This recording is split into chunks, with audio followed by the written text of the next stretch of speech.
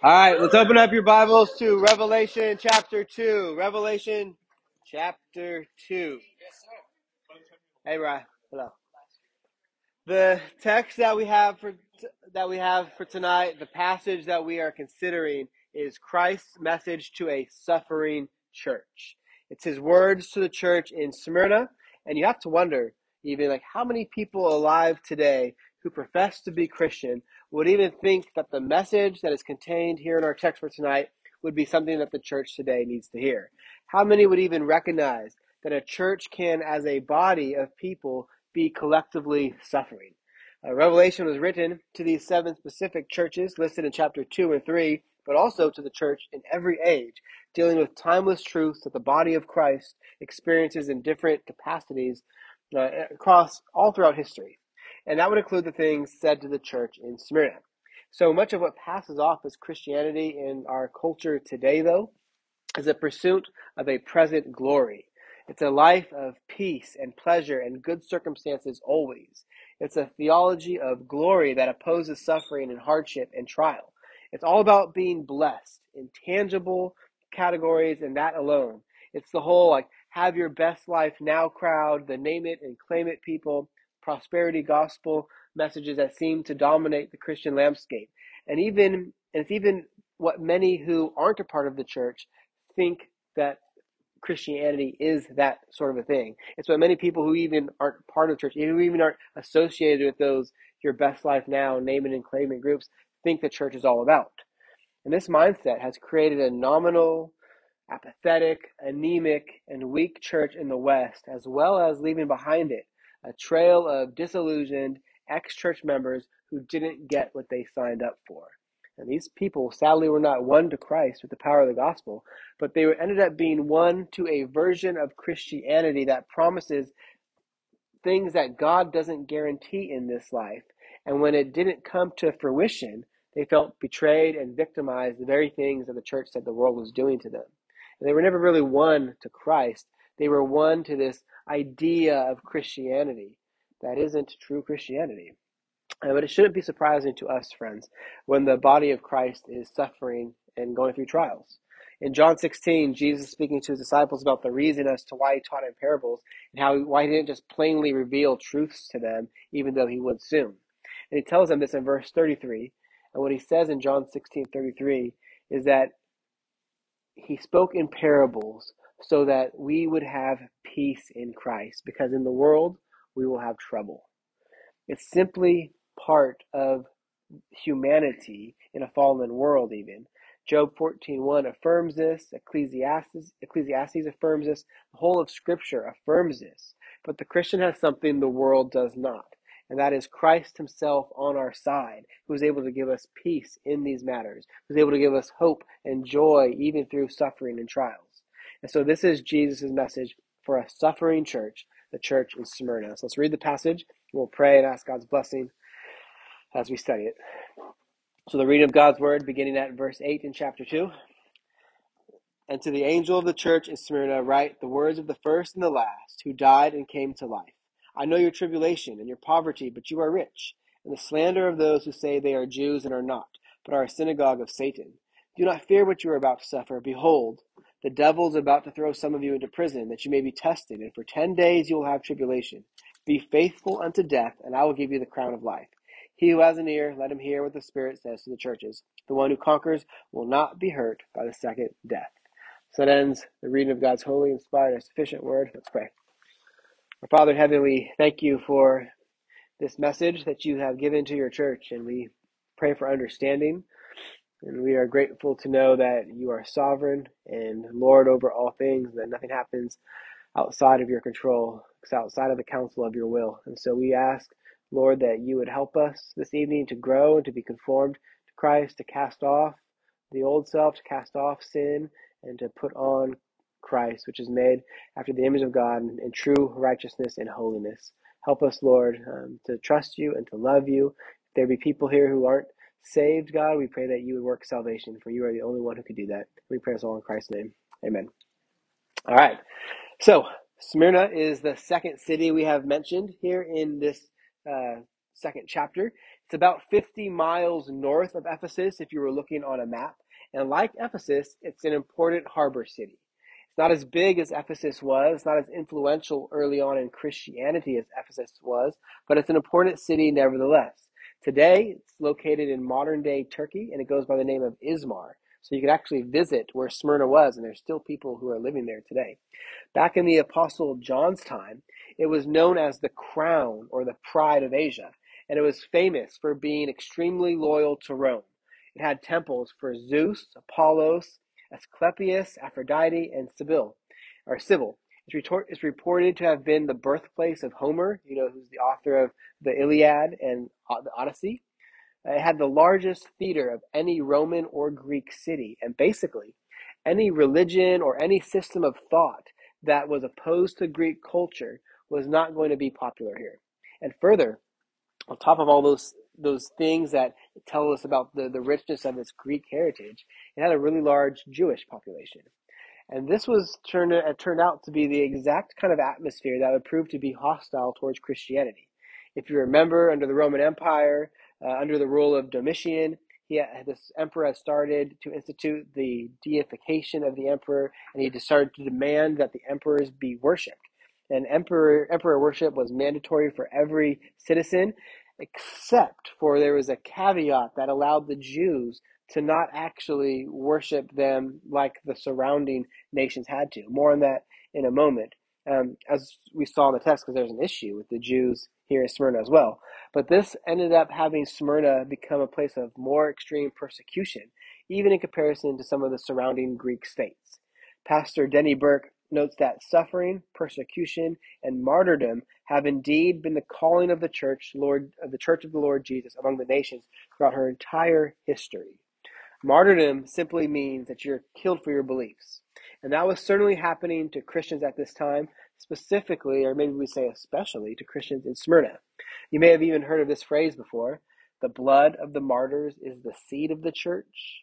It's kind of an interesting phrase if you think about it. It's actually a paraphrase of something that the church father Tertullian wrote in 197 AD. But the point is that one would think that the killing of Christians would slow down the growth of the church. Like if you're opposed to Christianity and you want to stop the spread of it, and it came to you, well, how do I stop the spread of this? Well, I'm going to start killing Christians. You would think that would slow the spread of it. But it had the exact opposite effect. The killing of Christians, the martyrdom of believers, ended up growing Christ's kingdom. It ended up being a contributing factor to the advancement of Christ's kingdom. It was the seed, meaning that it became a means of the church's growth and its spread even. And one of the most famous and well-known stories of martyrdom happens to be about a man who was ministering here in Smyrna, who died about 60 years after the apocalypse of Jesus Christ was given to John. It was a man named Polycarp. Have any of you heard of Polycarp before? Polycarp was, in fact, a student or a disciple of the Apostle John. And you can read about him in a book. You could look it up online called The Apostolic Fathers. I'm sure there's online copies available. Or you could go to YouTube and watch a full-length movie on Polycarp. It came out in 2015, so it's not super cheesy. It's done pretty well. But it explains his life and the way that he died for the Lord. The issue of martyrdom, though, it's not just an issue for the church 2,000 years ago. It's an issue for the church today in many places as well. It's estimated that 65% of all those who have been martyred for the faith, so ever, since the time of Jesus' ascension, 65% of all those who have been martyred for the faith have happened since the dawn of the 20th century. And in 2002, so 20 years ago, it was estimated that 100 to 150 million Christians were being martyred every year. And there are still people being killed simply for not bowing the knee to, or there are still people killed for bowing the knee to Jesus and refusing to worship some other God or a government that's acting like a God. And there's a correlation to Revelation 20 here as well, which is that famous passage about the millennium, and I'll mention that in a little bit as well too. But let's consider verse 8 to start off really. This is how Jesus begins his instruction to the church. And by the way, mind you, I don't know if you noticed this or if you picked up on it, but there's no critique for this church. Like the section to the church in Philadelphia, there's no correction or there's no criticism offered to the congregation here. But look at how it begins. There is once again a calling back to, a remembering of the sovereign and glorious Son of God, who this message is from. We read that this is the words of the first and the last. It's a title that's used of Yahweh elsewhere in Scripture and the Son specifically a few times in Revelation. Jesus is the protos and the eschatos. He's the first and the last, which is the basis for our comfort, friends. There's no equal to our God. There is none like him who can claim to be before everything and beyond everything. Everything else in existence depends upon him since he is the first. He is eternal and he is sovereign. He is Lord over all of history and he is the final word in all things. It is his counsel that will come to pass. It is his purposes that are being accomplished. He is the first and the last. All of those kinds of things are caught up in that title. And this flies right in the face of the emperor worship that is being forced upon the people at this time. You can imagine what it must have been like, I would think. Rome is demanding worship and the deification of its emperor. It's wanting to assert that it is first. And Jesus is like, nope, I'm the first. Even more than that, I'm the last as well too. This emperor will come and go. He's not a real God. There will be another one that will claim deity, but he'll be gone too. Jesus outlasts them. And friends, we here who are Christians, we are part of Christ's kingdom, of which there will be no end. There's no end to Christ's kingdom. Is the Roman Empire standing today? It's not. Right? It maybe exists in a typology in other places, but it is no longer standing here. But Christ's kingdom will never end, and Jesus knows what we are going through right now. He knows what we're going through in any age. He's not caught off guard, or he's not without power. This is even part of his will, and it's not bad, though it is difficult for the church. But because he is the first and the last, he provides a secure foundation for the church when they go through difficult times. But at the same time as being the first and the last, meaning that he is God, we read that he is also the one who died and came to life. He's referencing his humanity, especially the reality that he's the promised Messiah, the Lamb of God, whose act of submission there on the cross leads to the redemption of his people. Jesus has authority over life and death, as well as over all creation in general. He experienced a death. And think about this. He experienced a death that none of us ever will, that no human ever will be, to be clear. Christians won't experience the death that Christ died because his death took away the wrath of God that we deserve. He bore the full judgment of Yahweh against sin and lawlessness so that we won't have to. And because he took our condemnation, we receive no condemnation from God. But I say that he experienced a death that no human ever will, because even those people who do take upon themselves the wrath of God, the people who never believe and trust in Christ for forgiveness and end up suffering in eternity for hell, they at the most are only ever paying for their own rebellion, which began with Adam in the fall. But Jesus took upon himself the penalty of a multitude, not just one person. He took upon himself the penalty that all of those who were chosen in him before the foundation of the world merit and deserve. He took upon himself the wrath that all the elect deserve. And for all that will ever populate heaven, he bore it all upon himself. Not just the wrath that one person would feel, but the wrath of all those who would believe. And so Jesus, he took on this death that nobody else ever will experience something even close to it. Though I can imagine that eternity in hell is no fun at all. No one would ever want it. But what Jesus experienced is even greater than what any one person will ever experience in the eternity of hell. And think about how comforting this is. And good news, actually, for those people that are suffering, for people who are facing martyrdom. Their Lord and God had also died at the hands of those who didn't like what he taught and what he believed. He walked that road of persecution, but he didn't stay dead. He came to life, as the text reminds us.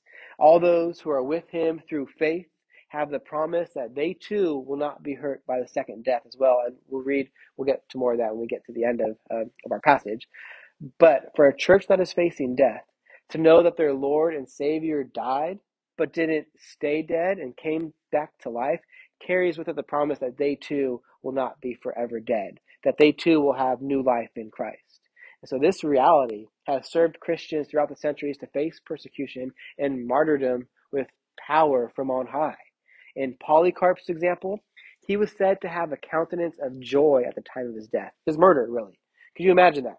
You're about to be murdered, you're about to be killed, and you have a countenance of joy. There are countless stories of Christians singing psalms while they're being torched, while they're being burned at a stake. How could that be? If you didn't know that if after death for you would also come life. There's a modern example even of this, and we can even think of more biblical examples, right? Stephen, when he was being stoned, he prayed for his enemies right at the very end, just like Jesus did as well. When he was being persecuted, he prays for the peace of his persecutors. Modern day example, Christianity Today records the account of a missionary family from Australia to India. And this happened in 1999, so I'm just going to read this for you. But this is what it says here in Christianity Today. It says, every year for the past 2 decades, veteran missionary Graham Staines of Australia conducted 5-day open-air, quote, jungle camps in villages of the eastern Indian state of Orissa, teaching, preaching, and singing to Santal tribal members. After one such meeting on January 23rd in Manoharpur, a village 600 miles southeast of New Delhi, the 58-year-old Staines and his 2 sons, 10-year-old Phillips and 7-year-old Timothy, were murdered. They had been sleeping in a vehicle parked outside a local church when militant Hindus, alleged from the Bajrang Dal group, doused the vehicle with gasoline and set it afire. And then this is a quote here. It says, my husband and sons tried to get out of the burning vehicle, but were stopped by the attackers, Staines' wife, Gladys, recounts. As the flames engulfed the vehicle, the mob danced and some shouted, justice has been done, the Christians have been cremated in Hindu fashion. The mob kept would-be rescuers at bay for more than an hour until making sure the missionary and his sons had died. Staines, secretary of the Evangelical Missionary Society, an independent missionary organization based in Brisbane, had been operating a hospital clinic for lepers in India for 34 years. 2 days after the murders, the lepers dug the graves for the family while Gladys Staines consoled them as they wept. And then Gladys says, God has given me peace, and I've never questioned his wisdom in allowing this tragedy. These people are my people, and I hope to stay here. And Gladys did stay there. Her and her 13-year-old daughter stayed there after her husband and 2 sons were murdered. And that sort of response, I think, can only come from one who understands that death is not the end. Death for us here in this life is the door that leads to our eternal abode. And for the Christian, we also have the promise of a glorified, risen body, an eternity of joy with our risen Savior to look forward to.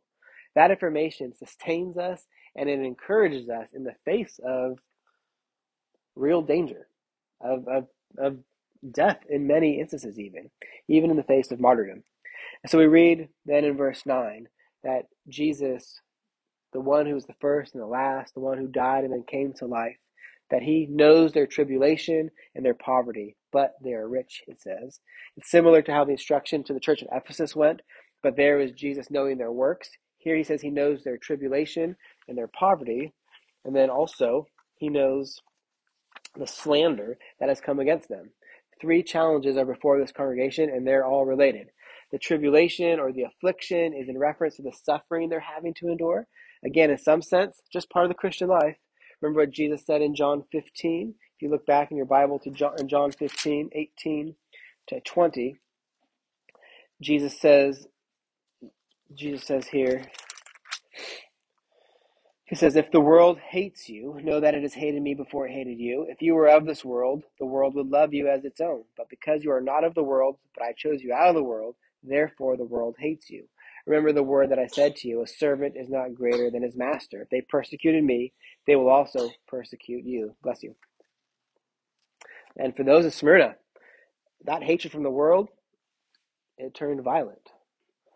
Christians have hatred from the world in every society and culture that they're in at some level. But here in Smyrna, that hatred turned violent.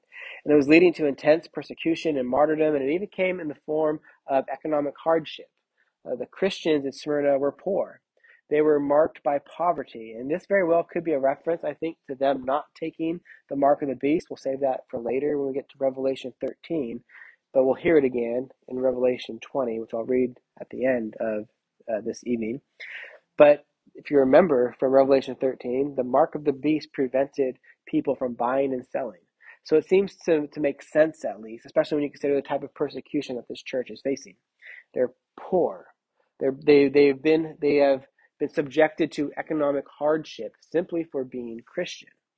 They have been hit in their bodies and they've been hit in their wallets. But note, even though they were poor, and by the way, it could happen to us here as well too. Christians may be ostracized and not able to buy or to sell. That is a possibility, even in a society like ours. But nevertheless, even though they're poor, they're actually better off than their persecutors. In parentheses, we read that they are rich. Not monetarily, of course, because that would contradict their poverty, but something better than being monetarily rich. Something that can't be taken. Something that moth and rust can't destroy. They are spiritually rich. They have what commentator Ian Paul says is the treasure of the kingdom which is theirs in Jesus, in line with their inversion of human values in God's economy. In other words, rich in good works and obedience, in other words, and in contrast to their wealthier fellow city dwellers. They are rich in faith, which reminds us of what James 2 says. James 2:5, this is just right before Revelation. It says, "But listen, my beloved brothers, has God not chosen those who are poor in the world to be rich in faith and heirs of the kingdom, which he has promised to those who love him?" So the saints in Smyrna are suffering. They are in poverty, but despite these things, they are rich in Christ, having every blessing in the heavenly places and having the promise of life after death should they trust and hold on to Christ, who was in fact holding them in the first place.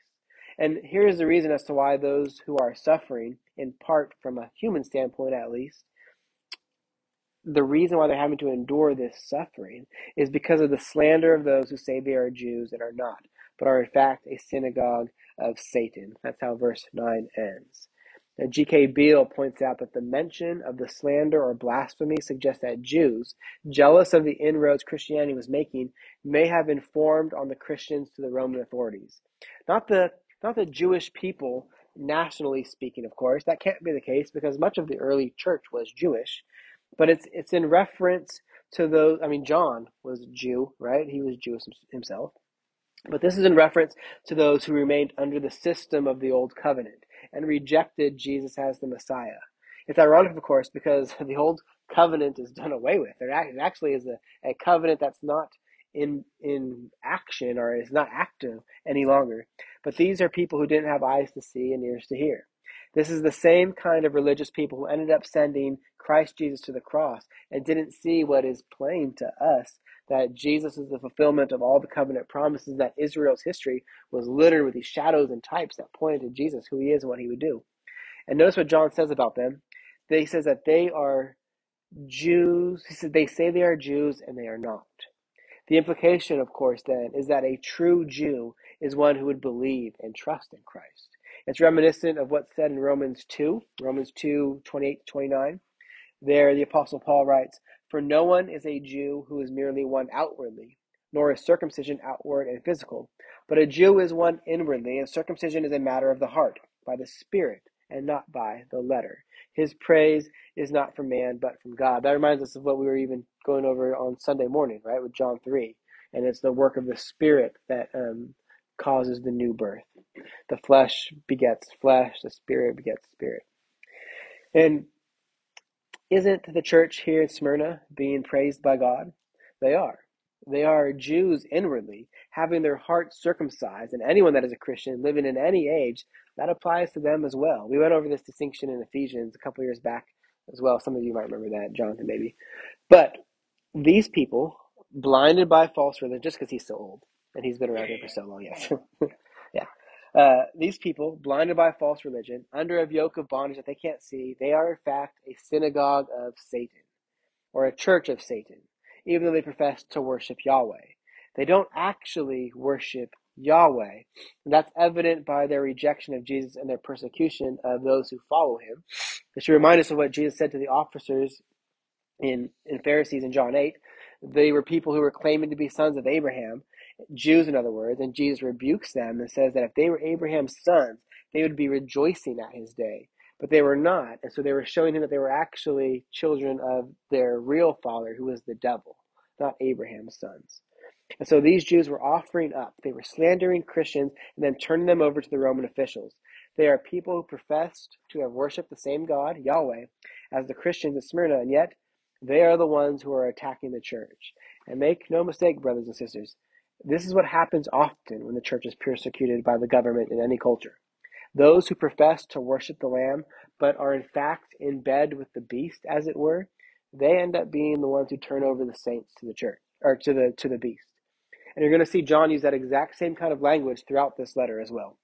You see, at this time period, the Jews had this worked out deal with Rome. And we see this evident even in the way that Christ was crucified, right? He had to be turned over to the Roman officials. Remember the Sanhedrin, the Pharisees, they couldn't kill Jesus themselves. They had to hand him over to the Roman officials. There was this deal worked out among the two people groups. And Christianity, for the first part of the century, enjoyed a degree of protection under the umbrella of Judaism, which was an acceptable religion in Rome. The Jews actually were not forced to worship Caesar as God, but they were allowed to offer sacrifices in honor of the emperors or rulers and not as God, God's God himself. The Rome had worked out a way to keep them submitted unto themselves, giving them a way out of actually worshiping the emperor as God. And so Christianity thrived under that because Christianity was initially believed to be like a subsect of Judaism. You can see why, I would think. It's the fulfillment, really, of Judaism. But it didn't take very long for Rome to figure out that Christianity was different than Judaism. And as Christianity began to grow, people were seen as converting from Judaism to Christianity. Think of the Apostle Paul, for example, and his conversion on the road to Damascus. Would they call it Judaism back then? I don't know if they would call it Judaism back then. The faith of their fathers, I would think, would be probably something more along those lines. I don't know. It probably, if I had to guess, the term Judaism probably came about after Christianity developed, because then it was a way to say, "Hey, this is different than us. We're saying we're worshiping Yahweh, but we're not worshiping like Judaism is," which is still, yeah. Was their deal worked out because of like Jewish riots and stuff? So they realized that they just. I think so. If you remember, even the crucifixion, like Pilate was worried about having another riot and everything, and so it seems to be that's the case. So, anyways, as more and more converts to Christianity started to happen, it became clear that Christianity and Judaism were distinct, and since it wasn't gaining the Jews any favor with the state, they just started turning Christians over to the Romans. It's shocking that it happened this way, but we really shouldn't be surprised. And Jesus even encouraged the church in Smyrna this way, that they can anticipate suffering. But the suffering is not the last word. Look at verse 10. He says, "Do not fear what you are about to suffer. Behold, the devil is about to throw some of you in prison, that you may be tested, and for 10 days you will have tribulation. But be fruitful unto death, and I will give you the crown of life." So there's lots going on here. First, we have that familiar refrain we need to hear as Christ people: do not be afraid. It's said a lot throughout Scripture. The church does not need to fear the trials that are coming to her. And why is that? It's because our lives and our destiny are all in the hands of the one who has overcome death by death, Jesus himself. Jesus defeated the devil. He's overcome the world, and in him is grace sufficient to resist our flesh, the world, and the devil. The devil is the church's enemy, of course. It's the enemy of Christ, Christ being the head of the church. And so here we read that it is the devil is about to throw some of them into prison. It's not that like the devil is necessarily going to possess a Roman authority or something like that. But the point being is that the actions of the Jews and the Romans in Smyrna are in step with the Christian's enemy. Whereas the devil and those who are his children essentially mean to harm Christ and the church, they really can't, not forever. And so we are to fear not, even though the suffering is bound to happen. In this case, being put in prison and even being put to death, we see even in all this that Jesus is still sovereign. This testing that they will go through is known by the Lord. He's revealed it to them beforehand, and he limits it even. It's for 10 days that they will have tribulation. Their trial is brief. G.K. Beale here says that this serves as a further impetus for them to remain faithful, knowing the time of testing is ultimately in his hands and will soon be over. And there's no reason for us to think of this being a literal 10 days here either. It's implying a short time, but I think there's more to it actually than that as well. He's wanting to establish that the Christians are true Israel, or true Jews, if we said it differently. And so this is an allusion really back to Daniel and the persecution of the church in his time. If you remember from that book, Daniel and his 3 friends lived in a hostile environment, and they were tested for 10 days. They refused to participate in acts of idolatry ordered by the king by not eating his meat and drinking his wine. And the Christians here in Smyrna are, in other words, they're supposed to be like Daniel and reject idolatry, even if it meant their death. Remember what Daniel, Hananiah, Azariah, and Mishael said before going into the fire pit? Nebuchadnezzar is threatening to throw them into a pit of fire. And this is how they respond in chapter 3, verse 17 and 18. They say, "If this be so, our God whom we serve is able to deliver us from the burning fiery furnace, and he will deliver us out of your hand, O king. But if not, be it known to you, O king, that we will not serve your gods or worship the golden image that you have set up." You see, they were being faithful unto death. And Jesus here is reminding the church that this is the kind of attitude his people are to have in these situations. Having this disposition results in obtaining the crown of life. There's a scripture that speaks about this crown in a number of different passages, even in a number of different ways. In other letters, in other books, it's called the crown of righteousness, crown of glory, crown of gold, crown of rejoicing or of incorruption. And each, Denny Burke notes, that in some way it draws our attention to the blessings of salvation that are ours in Christ Jesus. Whatever this crown goes by, it's generally meaning the same thing, the blessings that we have in Christ Jesus. And the crown is none other than eternal life at its core.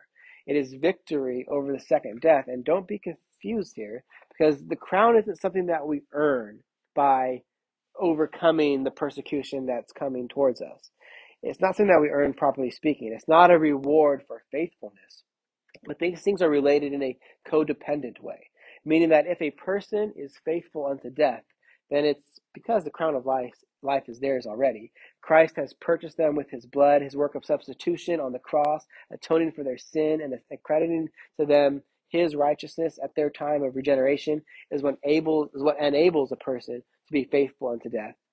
We aren't supposed to plumb our own strength in times of trial, friends. We look to the strength of Christ and what he supplies. And since all that is true, he gives us the crown of life. Those who reject him, perhaps even going back to Judaism, as we see much ink being spilled in Scripture over that matter, well, they don't get the crown of life. And it's because they never had it. They went out from us because they were never of us, as First John says. It's what James also says in 1:12, or who James talks about obtaining this crown. He says, "Blessed is the man who remains steadfast under trial, for when he has stood the test, he will receive the crown of life, which God promised to those who love him." Those who love him, who love Jesus, are blessed and receive the crown of life. They are blessed in Christ. And we evidence that by remaining faithful to him no matter what is before us, even all the way to the point of death. And when we do that, again, it's because Christ has applied his work of salvation unto us. Father, Son, and Spirit has applied that to us, Spirit specifically. And so at the end, we obtain that crown of life. But not everyone does, because not everyone stays. Some people depart. Some people forsake their faith and deny their profession. And certainly, a trial like this, martyrdom, is a hard trial. We would wish it on no one, of course, but it's nevertheless a test that some Christian saints endure and pass by the grace he supplies. Some people won't pass that test. Some people will renounce Christ and turn on their fellow brothers and sisters, but it's not something that Christians really have to fear or worry about. We know that Christ will sustain us. He'll carry us through. So if you are here tonight and you are trusting Christ and you're thinking to yourself, well, I don't know if I could stand persecution. Well, just know you can't, but the grace of Christ in you can, and he'll preserve you through it. And then we have that familiar refrain, "He who has an ear, let him hear what the Spirit says to the churches." I mentioned a comment on this briefly last week about hearing, so let me point out briefly this time. It's what the Spirit says to the churches. But this is a message from the Son of God, isn't it? but this is what the Spirit says to the churches. So the point is that there's a unity and inseparable operations as it is referred to within the Godhead. It's a message from the Son, but it's also the Spirit saying this as well too. The Spirit, the Son, the Father, they're not at odds with each other. They have one will, and they seek to accomplish it and be glorified through the acts of the church even. And then the word says, the one who conquers will not be hurt by the second death. I mentioned earlier this is a correlation to Revelation 20, and so let's turn there now, and we'll close with these comments. So turn to Revelation 20 if you're in Revelation 2.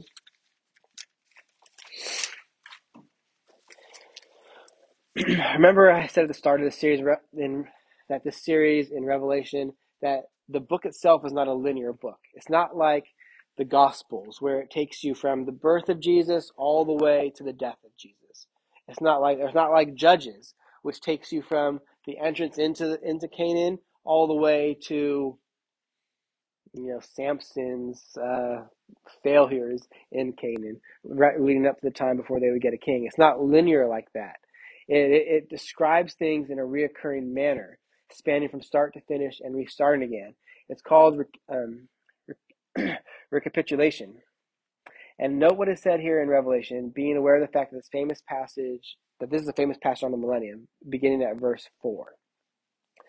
It says, Then I saw thrones, and seated on them were those to whom authority to judge was committed. Also I saw the souls of those who had been beheaded for the testimony of Jesus and for the word of God, and for those who had not worshipped the beast or its image, and not received its mark on their forehead or their hands. They came to life and reigned with Christ for 1,000 years. The rest of the dead did not live again until the 1,000 years were finished. This is the first resurrection. Blessed and holy is he who is part in the first resurrection. Over such the second death has no power, but they shall be priests of God, and Christ shall reign with him 1,000 years. You see the connection there to what we read in chapter 2, I hope. John sees a vision in heaven in which people who were beheaded, people who were martyred, in other words, people who didn't receive the mark of the beast, they are living and reigning with Christ during the millennium, during the time span in between Jesus' first and second coming. They were killed for their belief, but like Jesus, death hasn't defeated them. They lived, praise the Lord, and more, they reigned with Christ. They received the crown of life. They were faithful unto death, but death wasn't the end because the second death has no power over them. The very things that are said to the church of Smyrna. We won't get much into that now for the sake of time, but the point is that when we as Christians die in this age, we live after that death. The second death, the existence in what the Bible calls Hades and the eventual lake of fires, it's not for us. And so these events happened in Smyrna 2,000 years ago. They are similar to the events that happen to the church in every year in this time span between Jesus' first and second coming, sometimes called the millennium, like we just read in the passage in Revelation 20. And no matter where we are in the course of history, Jesus is with his church. He knows what we're going through, and he's going through it with us and before us even. But there is grace and strength for us in the person of Christ. And so by grace and faith, we look to him. Let's pray. Father in heaven, we're so thankful that you have given to us a mighty Savior in your beloved Son. He is the one who died and came to life again, and we know as well that because of his righteousness and the grace that is supplied to us, that even if we were to die, that we would still live again. And not because of something that we deserve, but because our sins have been completely forgiven. And the penalty that our sins deserve was paid for by Jesus there on the cross. And so we thank you, Father, Son, and Spirit, for the work that you have done for us, so that we might not have to taste the second death. And when there does come trial before us, we pray for grace from you to sustain us through it, that you might be exalted. We hope that we don't ever have to suffer in this sort of way, Lord. We don't want to bring such things upon ourselves, knowing how weak and unstable we are. But nevertheless, if it is your will for something like that to happen, let our confidence be fully in you. You are the one who is the first and the last. There is none mightier than you. And so we pray that you would help us to trust you and to love you. We need you always, and we pray this all in Christ's name. Amen. All right, any questions, comments? Okay.